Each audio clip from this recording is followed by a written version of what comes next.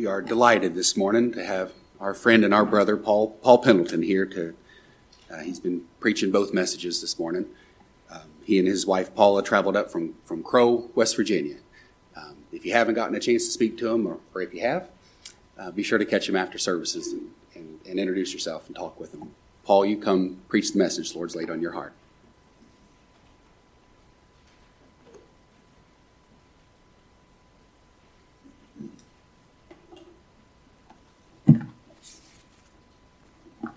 Good morning again.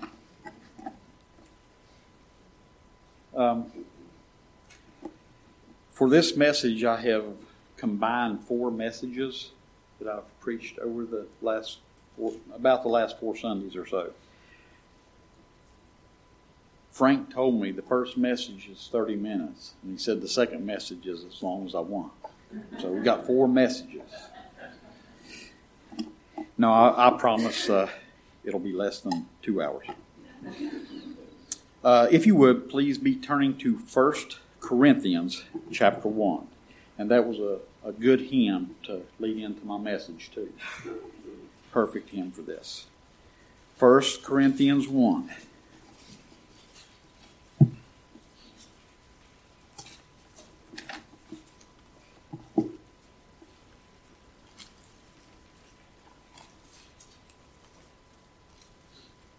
And I'm going to read the last 3 verses. 1 Corinthians 1.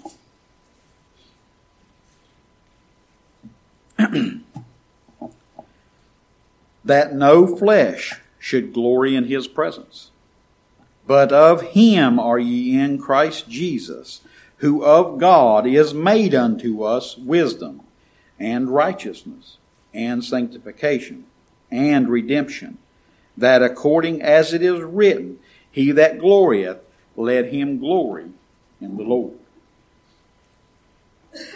My title is Christ is All. I know I kind of started in the middle of a thought here with this passage, and I did this because I want to point out what surrounds verse 30. What do we see there in those 2 surrounding verses? First, no flesh should glory. The word glory means to boast. So no flesh should be boasting. And that boasting in the flesh, that isn't boasting in the flesh or about the flesh. The last verse tells us where we should boast, though. In the Lord. We have this same type of statement in Philippians 3. And if you want to turn there, you can turn with me, but Philippians 3. If not, I'm just going to read it here. And I want to notice there's a word there in the passage in Philippians 3, verses 1 through 3. But the word is rejoice. But here Philippians 3, verses 1 through 3. Finally, my brethren, rejoice in the Lord.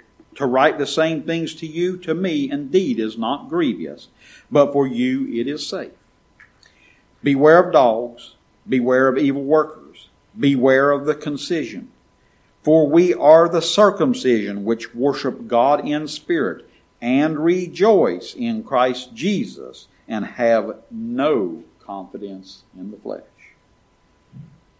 The first time the word rejoice is used, finally, my brethren, rejoice in the Lord. This word means to be calmly happy or well off. We can be calmly happy and well off in the Lord, especially as we hear these same things that are familiar to us over and over again. But the second time the word rejoice is used, it is the same word glory used in our text. To boast. Our boasting is to be done in the Lord, and our flesh we have no confidence in. And this is where I am going this morning. I want to go through each of these things briefly where it says Christ is made unto us these things. Christ is caused to be these things unto us, unto his people. And I want to be clear here, it does not say that God is making us these things because of Christ. It's not saying anything about us being made these things here. In other places it does say those kind of things. We're made this in Christ. It's not saying Christ has made anything here. He has just made unto us these things.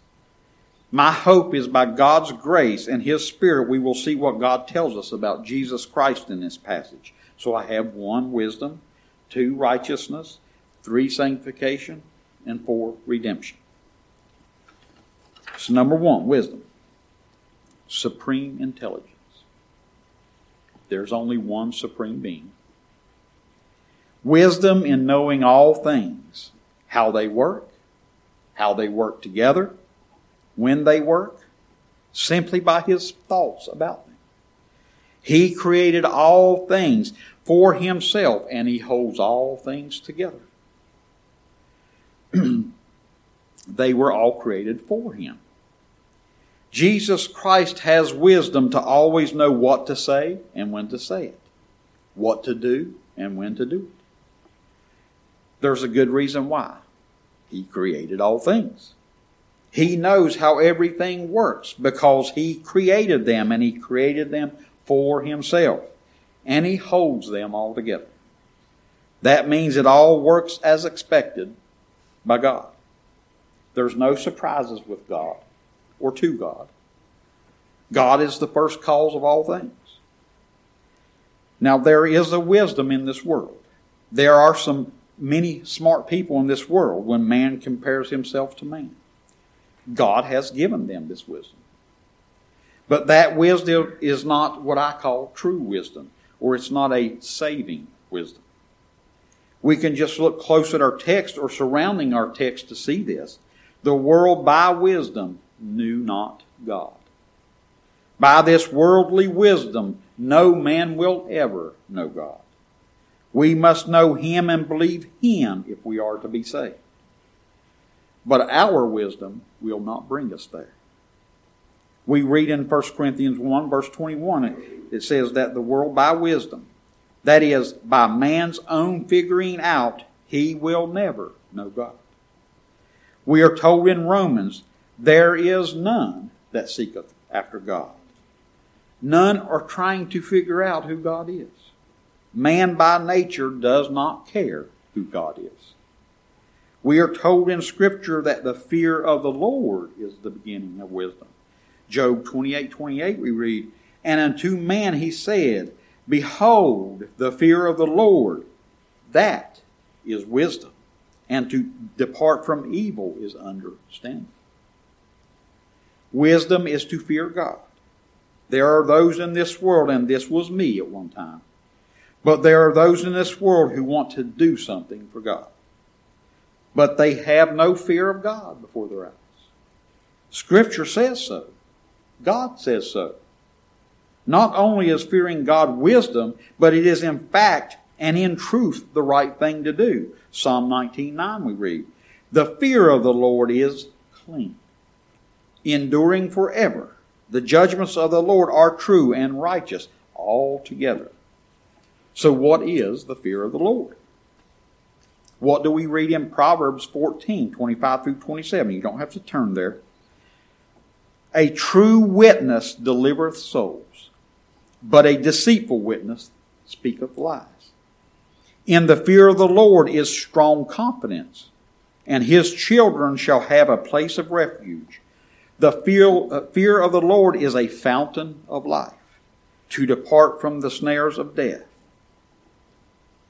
First of all, telling lies on God is being a deceitful witness. And to not tell men and women they must fear God is telling them a lie. You are being deceitful.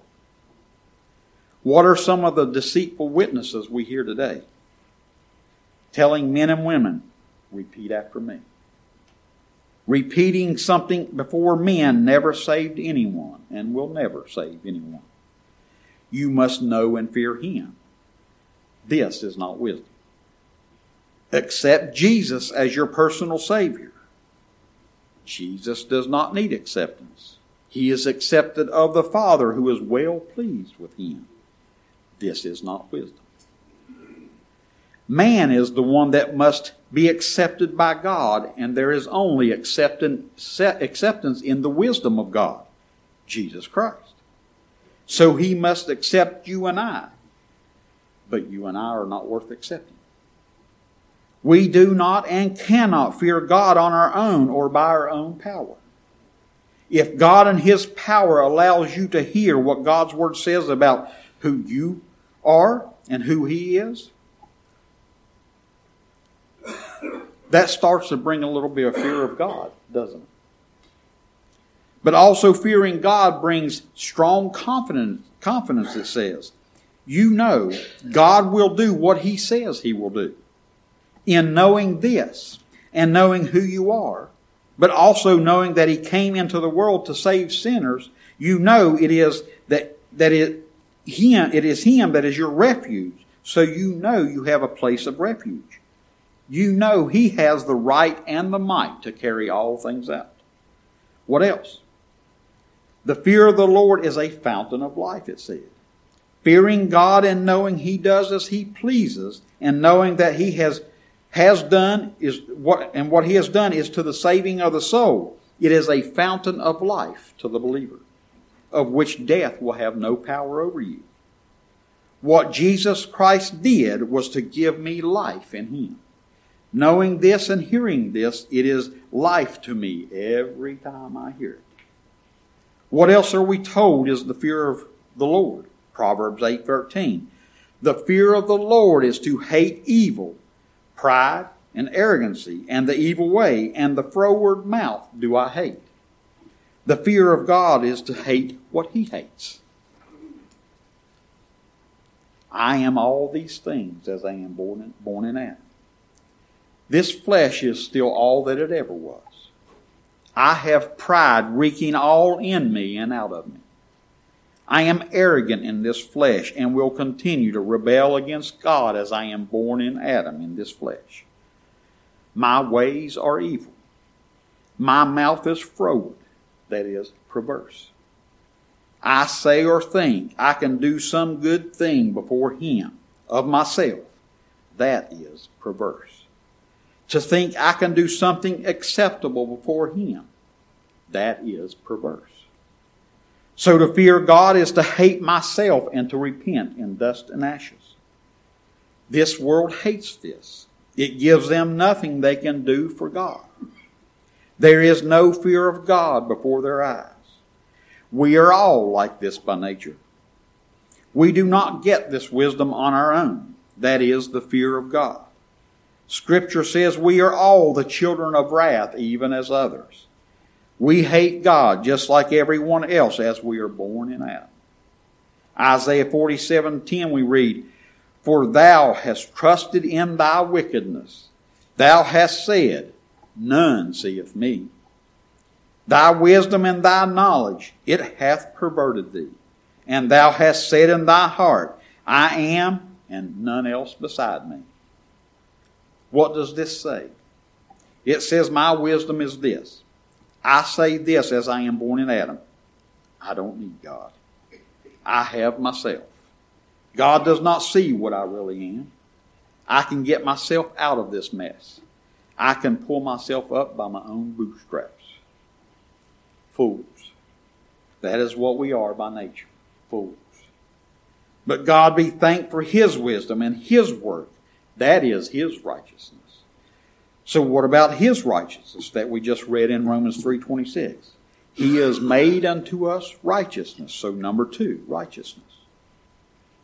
Righteousness, which is equity of character, justification.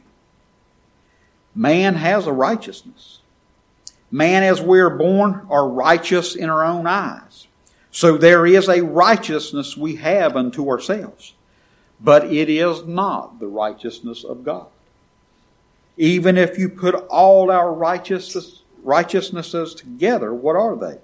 Isaiah 64:6 we read, But we are all as an unclean thing, and all of our righteousnesses are as filthy rags, and we all do fade as a leaf, and our iniquities, like the wind, have taken us away.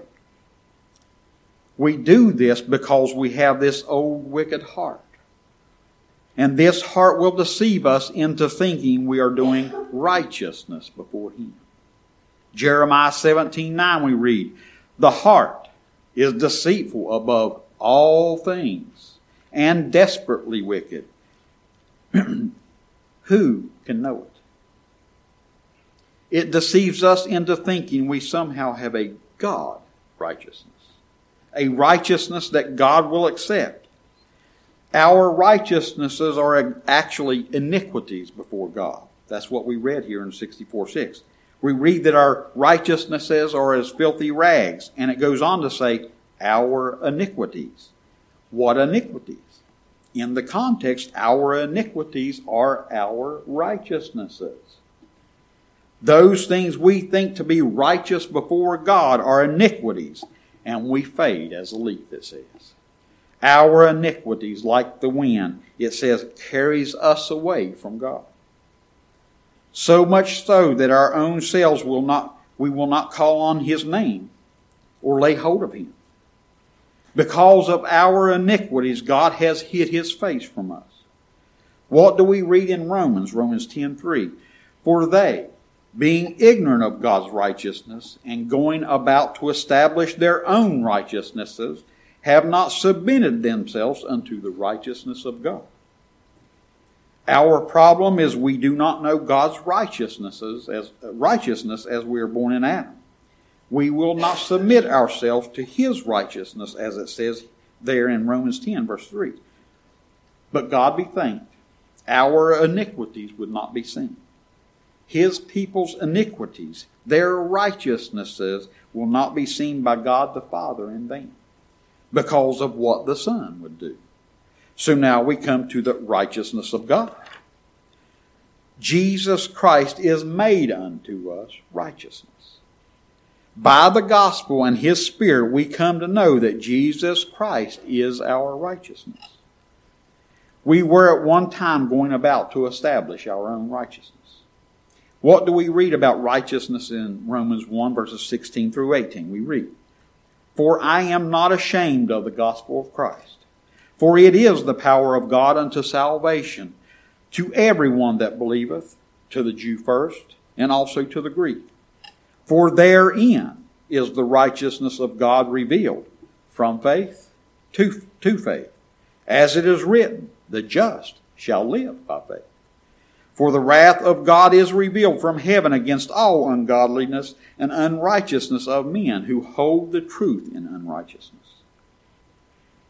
To us is revealed the righteousness of God. Through this blessed gospel which His people come to love, this we do as we are enabled by God through faith given us, and also that faith proclaimed to us. This is how we live. This is how we live, it says. But to say it another way, this is how we breathe among the living. It is our way of life, in other words. So we see this righteousness is not a what. It is not what that we can somehow work to gain. This righteousness is a who. If you want to know what righteousness is, you should be asking, who is the righteousness of God? Scripture gives us the answer. As we have read, there is a righteousness which we must submit to, and that righteousness is a who. If you would, turn with me to Romans 3. So I want to go through these two verses here, Romans 3 and verse 21.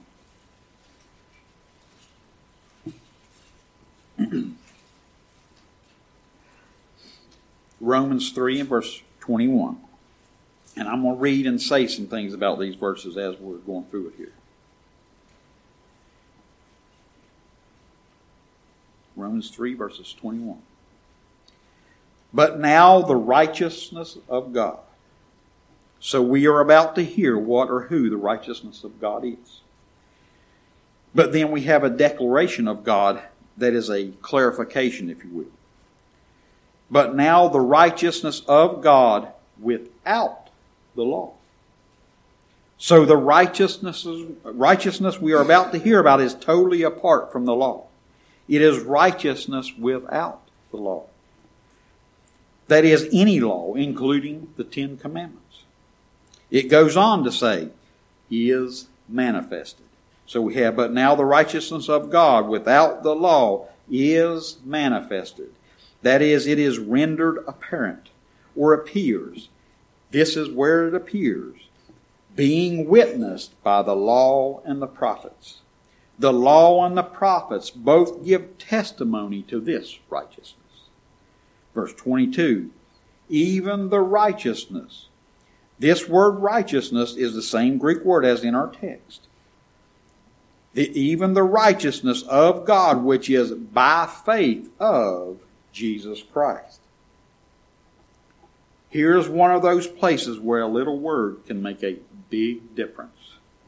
It says faith of Jesus Christ, not faith in Jesus Christ. Of denotes ownership or possession, and that is just what this is telling us.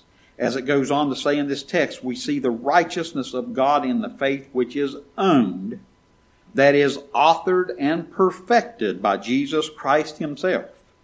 This is not worked up by us. It is given to us. We have even the righteousness of God, which is by faith of Jesus Christ, unto all, His faith unto all, and upon all them that believe. You believe God, it will be by the faith of Christ given to you. This faith is unto you and upon you. Righteousness is come to you. For there is no difference, it finishes out. It is Christ and His faith which is the righteousness of God without the law. This faith is given to His people. Faith enables us to believe, but not just believe anything we want. Faith does not cause us to start looking at ourselves to figure out what we can do or cannot do, or what we should or should not do. And I just wanted to mention this. We listened to a message by Carol Poole. I don't know if you all know Carol Poole or not, but he made this statement, and I really like this statement. You do not exercise faith. Faith exercises you. Faith enables us to look to and believes that Jesus Christ is our righteousness before God without the law, based on who He is and what He has done. It was the total and complete purpose of the Godhead to do it this way. His wisdom made it so. So much so the whole of the book speaks of Christ. Even the law and the prophets testify to this. That is it. It testifies to the righteousness of God being Jesus Christ and His faith without the law. It has been manifested to all. But there are those who cannot see it. But God be thanked, He was pleased to choose a people for His name to this end. 2 Corinthians 5:21 says, For He hath made Him to be sin for us, who knew no sin, that we might be made the righteousness of God in Him. He has made unto us these things. Righteousness we are talking about today. In Him we are made these things. By His righteousness we are set apart by Him. So now we have made unto us sanctification. Number 3, sanctification. The meaning of the word here is holiness, purification, purifier. Jesus Christ is our purifier. I really like the sound of that. It is He that makes me clean. It is He that sets me apart for His use. It is He that makes me holy. I need cleaning. Who can bring a clean from an unclean? Not one, the Scripture says. Turn with me to Hebrews 10, if you would. Hebrews 10. I turn to a lot of passages, so, I think the Scripture says a lot of things better than I can say them. So, Hebrews chapter 10, verses 9. We'll read verses 9 and 10. Hebrews 10, verse 9. Then said He, Lo, I come to do Thy will, O God. He taketh away the first, that He may establish the second. By the which will we are sanctified through the offering of the body of Jesus Christ once. He taketh away the first, it says. What did he take away? Do this and live. The 10 Commandments. That he may establish the second. What is the second? He has done it all. Now live. It goes on to say, by the which will we are sanctified. Not that we have begun to be sanctified and now it needs to be finished or completed. But we are sanctified. Complete. Finished. How? Through the offering of the body of Christ. Once. The for all was put in there, but you can take it out. It reads better without it, really. Once Christ died. Only once and no more. What did he accomplish in that one-time offering of his body for his people? Sanctification. He made us holy, and it only took one time for him to offer up himself to accomplish this. He is my sanctification. Hebrews 10:14 says, for by one offering he hath perfected forever them that are sanctified. The word ever there means perpetually.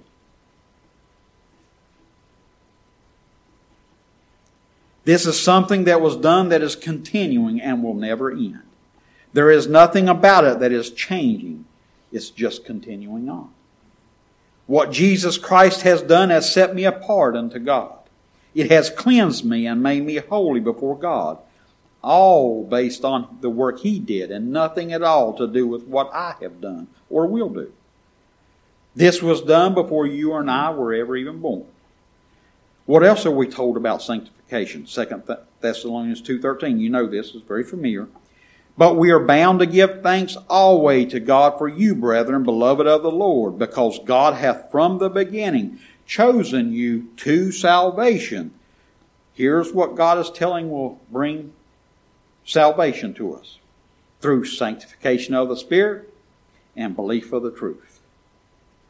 His Spirit comes to each of his at his own time when it pleases him.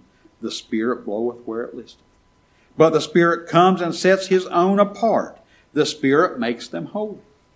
Does the Spirit of God do a job that is imperfect and must be continued on or made better by the one who has been sanctified? Absolutely not. But just to finish the passage, this setting apart, this making holy is for the express purpose of believing the truth. God does not do a partial job of sanctification. God does not wind you up and then you take over in time to sanctify yourself. But don't take my word for it. Let's see what God says. 1 Thessalonians 5:23, and we read, and the very God of peace sanctify you wholly. And I pray God your whole spirit and soul and body be preserved blameless unto the coming of our Lord Jesus Christ. The word there for sanctify means to make holy. The one who is making holy is the very God of peace. Who is that?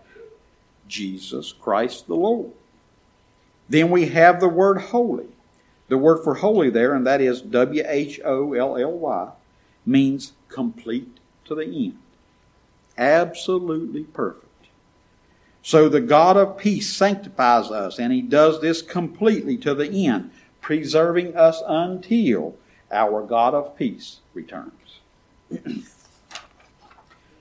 Progressive sanctification is a lie.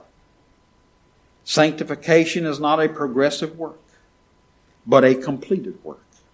It is one that is a continuing work, complete to the end. That is, the work will last as long as it needs to, forever. If you feel you are progressively getting better, you are deceiving yourself. So you want to sanctify yourself? You go right ahead. My hope is in Jesus Christ, who has and shall bring me to God by himself. God sanctifies us completely. And we are told in Scripture that we are sanctified, as I've just went through, the body of Christ, the faith of Jesus Christ, sanctified by the Holy Ghost, and sanctified by the truth of God. Are these different sanctifications? No, what Christ did for us was done to God the Father. What he does to us is for us also, that we might know him. Otherwise, we would not know him. Jesus Christ, by his death, secured our being made holy by his body and death, by his faith, to do what the Father said to do. The Holy Spirit then coming down and translating those who are his into the kingdom of his dear Son. And they are set apart by the Holy Spirit, them coming to know this by the gospel, his truth, so that they might serve the true and living God. This is where or when we begin to see he has made unto us all these things. This gospel is simple. That is, it's singular. It is Christ, Christ, Christ. Anything concerning the salvation of a sinner, then it is all Christ, Christ, Christ. It's that simple, that singular. Man's part is offending God, and that's it. Briefly, I want to talk about man's sanctification, and here it is. He has none of himself. So let's move on to the next point. Number 4, redemption. Ransom in full. A releasing effected by payment of a ransom, or liberation procured by the payment of a ransom. So when we talk about redemption, we have to talk about those who have been redeemed. It tells us that Christ is made unto us redemption. So what do we need redemption from? Turn with me to Galatians 3. Galatians 3, please.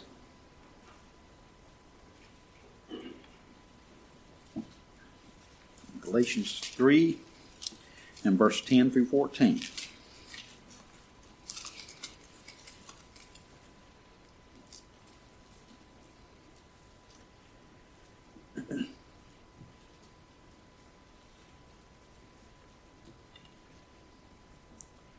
Galatians 3, verse 10. For as many as are of the works of the law are under the curse. For it is written, Cursed is every one that continueth not in all things which are written in the book of the law to do them. But that no man is justified by the law in the sight of God, it is evident. For the just shall live by faith. And the law is not of faith, but the man that doeth them shall live in them. Christ hath redeemed us from the curse of the law, being made a curse for us. For it is written, Cursed is every one that hangeth on a tree, that the blessing of Abraham might come on the Gentiles through Jesus Christ, that we might receive the promise of the Spirit through faith. Redemption from the curse of the law. The word there for works means that which anyone is occupied. It means to toil or a deed done. So anyone who is of being occupied by the law, that is toiling in the law, performing deeds of the law, are under the curse. Me, as an example, as I was born in Adam. To those who are like this, are cursed under the law. That's exactly what it says here. Reading that or knowing that, then it is evident that no one is justified by the law in the sight of God. That's exactly what it says. Because the just, if anyone is just, it will be faith that they live by and not the law. Faith will be their way of life, their conversation, and not the law. If you are living or have your way of life in the law, your conversation, then you are cursed. It is evident, Paul says. God tells us the law is not of faith. So from God we are clear that the law does not come from faith. It is not of faith, it says. If you are doing the law, that is, if you are looking to the law as your way of life, even just a little, then the Scripture says you shall live by them completely. But we cannot live by them because there is nothing but death which comes by the law. Not because the law was bad, but because this flesh is bad. The law is weak through the flesh. But God never intended for the law to be a way of life by His chosen people, or a way of life for His chosen people. We are born dead in trespasses and in sin. We can in no way keep God's law. In fact, we break God's law continually, constantly. Even today in this flesh, the law lets us know this, by God's grace, if we are one of His, whom He's opened our eyes. Before we are given life, we do not even know that we are dead. But the Scripture is clear that we are all under sin, and sin is the transgression of the law. For by the law is the knowledge of sin, but not for everyone. Only those whom God has chosen will ever know this when He reveals it to them. Christ, who is our redemption, redeemed us from that curse. That curse which killed us because we cannot do it and live. He was made the very thing I am so that I might be redeemed from the curse of it. The soul that sinneth, it shall die. This was done that we might receive the Spirit of God through faith. This is that blessing which was unto Abraham. And you can read that in Galatians 4:4-6 sometime. Had He not done this, there would not have been any adoption of sons. So what else has this redemption done for us? Turn with me to Titus 2. Titus 2. Titus 2, verses 11-14. I'm going to try to speed up here a little bit. Titus 2, verses 11-14.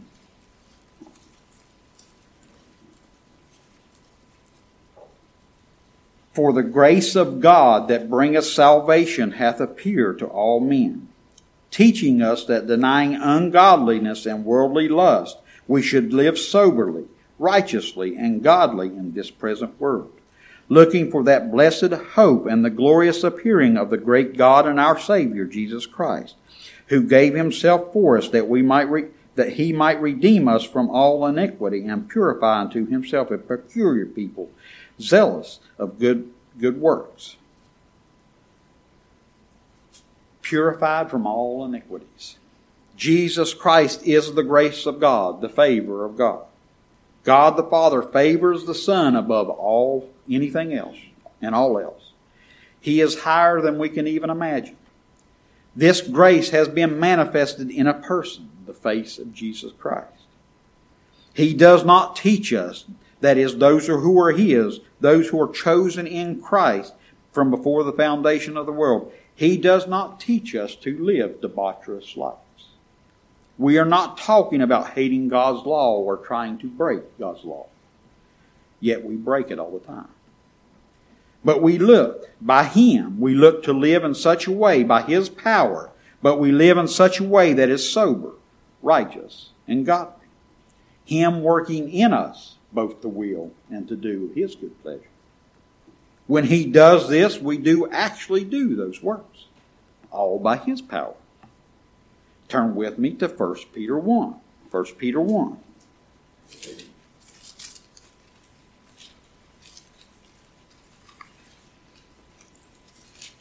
First Peter 1, verses 18-21.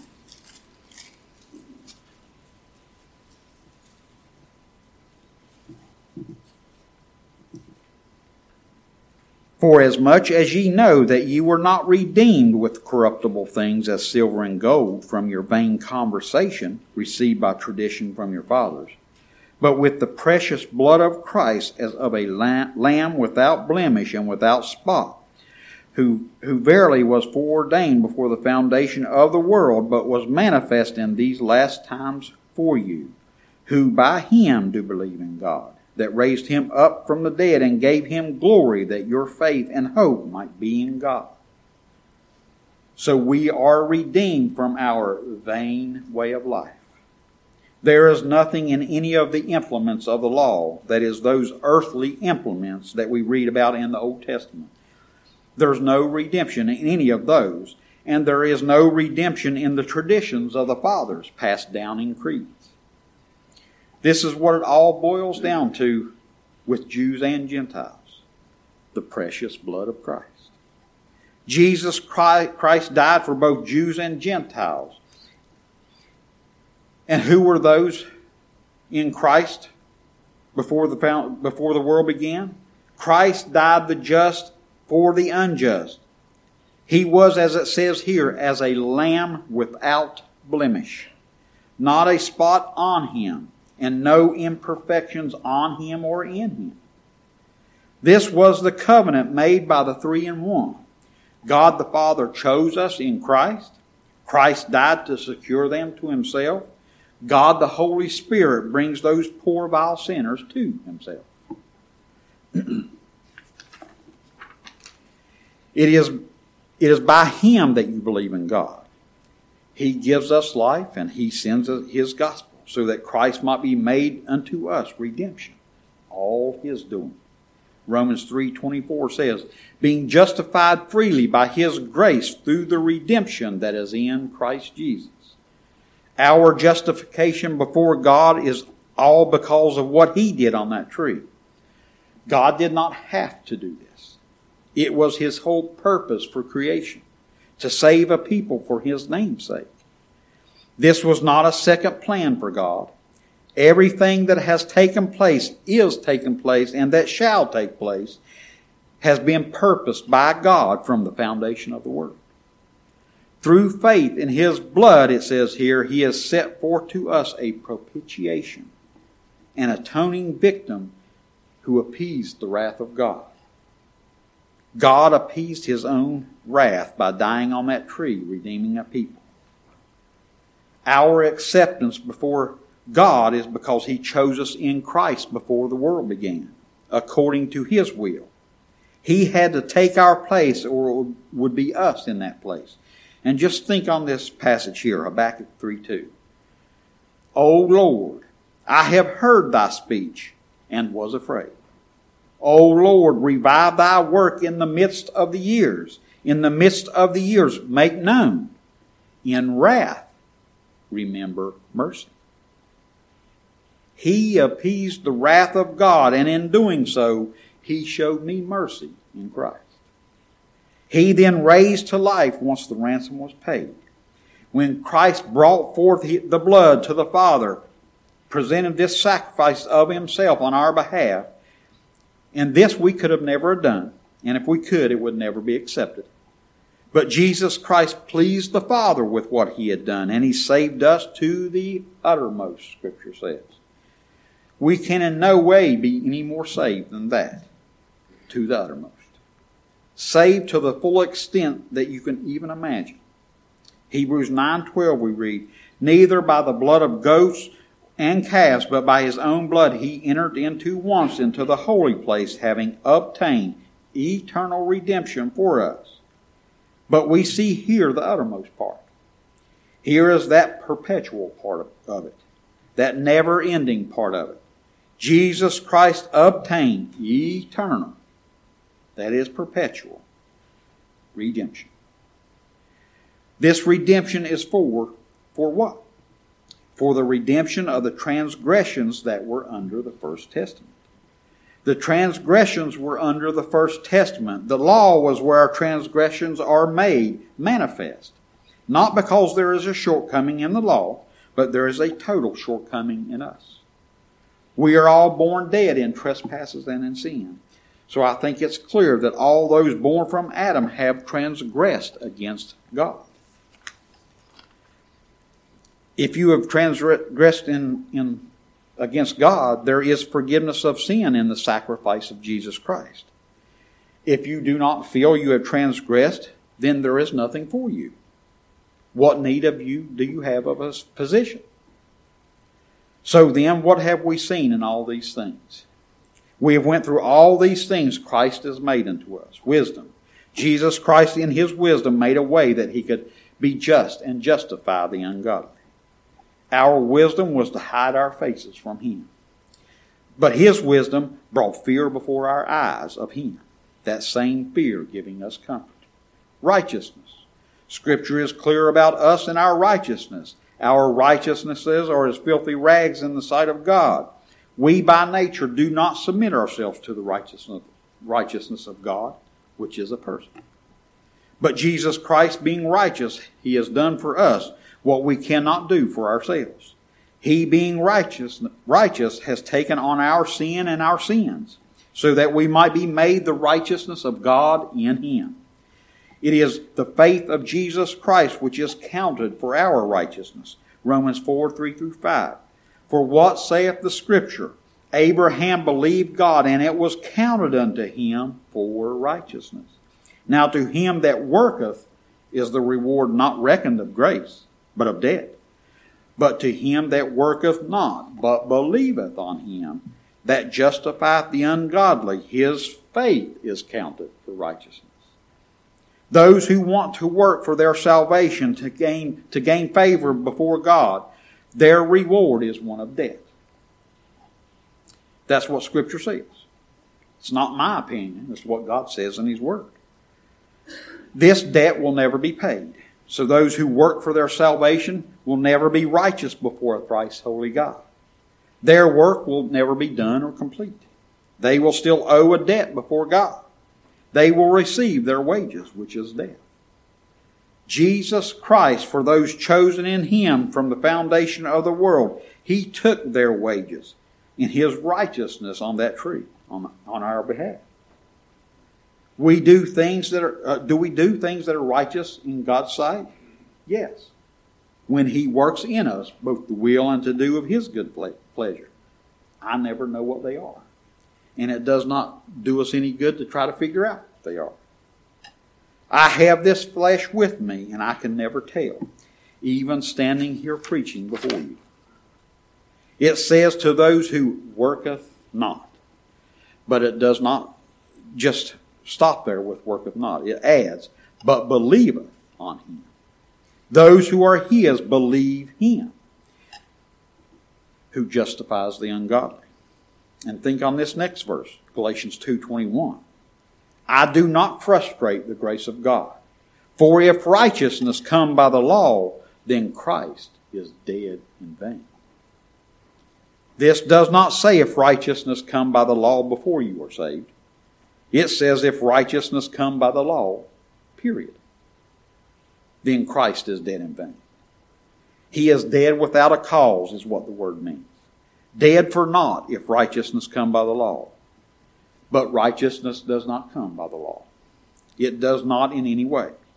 Righteousness comes by the faith of Jesus Christ. I look to Him for everything. I by nature have no capacity to even believe Him. He must give a new heart and that faith with which to believe. Every good gift, every perfect gift comes from where? The Father of lights.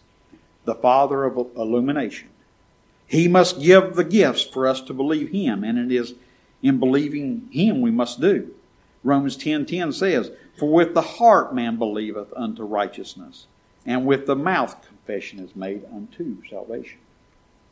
So how do we attain unto righteousness? Believing Jesus Christ did what He came to do and satisfied the Father on my behalf.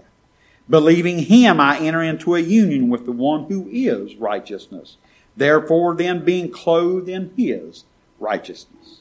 Sanctification. Jesus Christ is made unto us sanctification because He is our sanctification. Ephesians 1 verse 4 we read, according as He hath chosen us in Him before the foundation of the world, that we should be holy and without blame before Him in love. God, the Almighty, Sovereign, Holy God, calls us saints. That is, holy. We are chosen in Him to be holy before Him, and that is God. Christ is our sanctification. We are sanctified, past tense. But it is a setting apart that continues until the day of Jesus Christ, until we are before God holy. We are set apart by God in this life, that we may give honor and glory to His name. We have no sanctification of our own. We are separated unto God that called us by His mighty power. We are sanctified by Jesus Christ once, not multiple times. But this sanctification which He has wrought is a sanctification which is complete and perfect. We are continually sanctified by Him, meaning we are kept by God. We are preserved by God. Hebrews 10:14 says, for by one offering He hath perfected forever them that are sanctified. If we are set apart by God, how much more setting apart can happen? Is God imperfect? Does God do a work halfway and leave the rest up to me? A halfway work is not a perfect work. The Scripture tells us that He perfected us who are sanctified. And we know this sanctification is through Jesus Christ, who has made unto us this by His gospel. He is this to His people. God the Father chose us in Christ to be sanctified before Him. The Son gave Himself a sacrifice to sanctify the ungodly. And God the Holy Spirit sanctifies us by giving us life, so that we might believe. His Word, His gospel sanctifies us, making Christ unto us sanctification. Redemption. It is Christ who hath redeemed us by His blood, the us being His creation and His chosen people in Christ.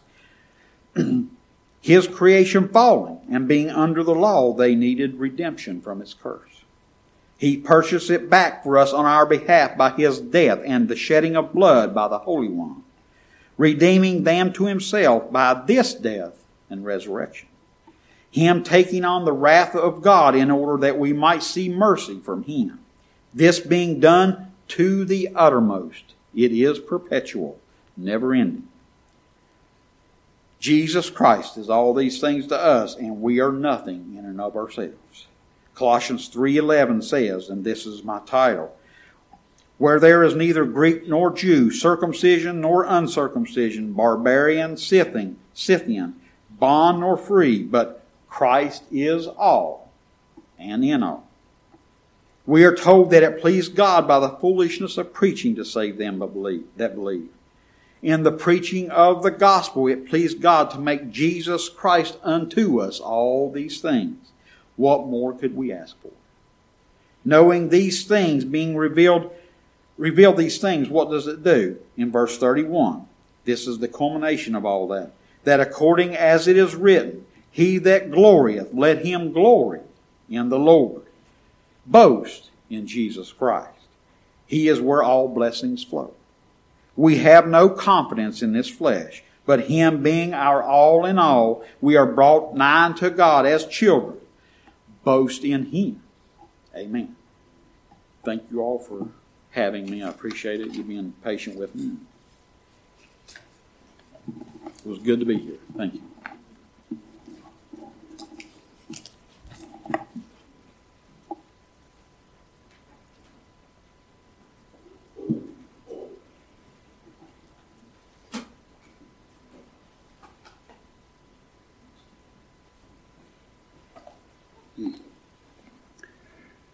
Simple gospel, singular. Right? Christ. Paul, I appreciate you. I'm thankful that the Lord gave you a message for us here today. Thank you both for driving here and for your time, for your preparation. Thank you. Appreciate you. It's been a good morning, hasn't it? Yeah. Let's pray together. Then Sean will lead us in singing. Our Heavenly Father, we have much to be thankful for. We thank you for blessing us with this privilege of being here and worshiping together as a family together today. We thank you for granting us worship, for prayers answered, for blessing Paul. And we pray that you give Paul and Paula traveling mercies back home. Pray that you be with us through the week. And again, we thank you for prayers answered, of blessing this time of worship together today. We pray for our pastor and for Janet, and we pray for Eric, that you bring them home safely to us. Give them traveling mercies as well. Be with us through this upcoming week, Father. Bring these things that we've heard today to our minds, to our hearts, and continually, perpetually point us to Christ. We thank you. We thank you in Christ's name alone. Amen.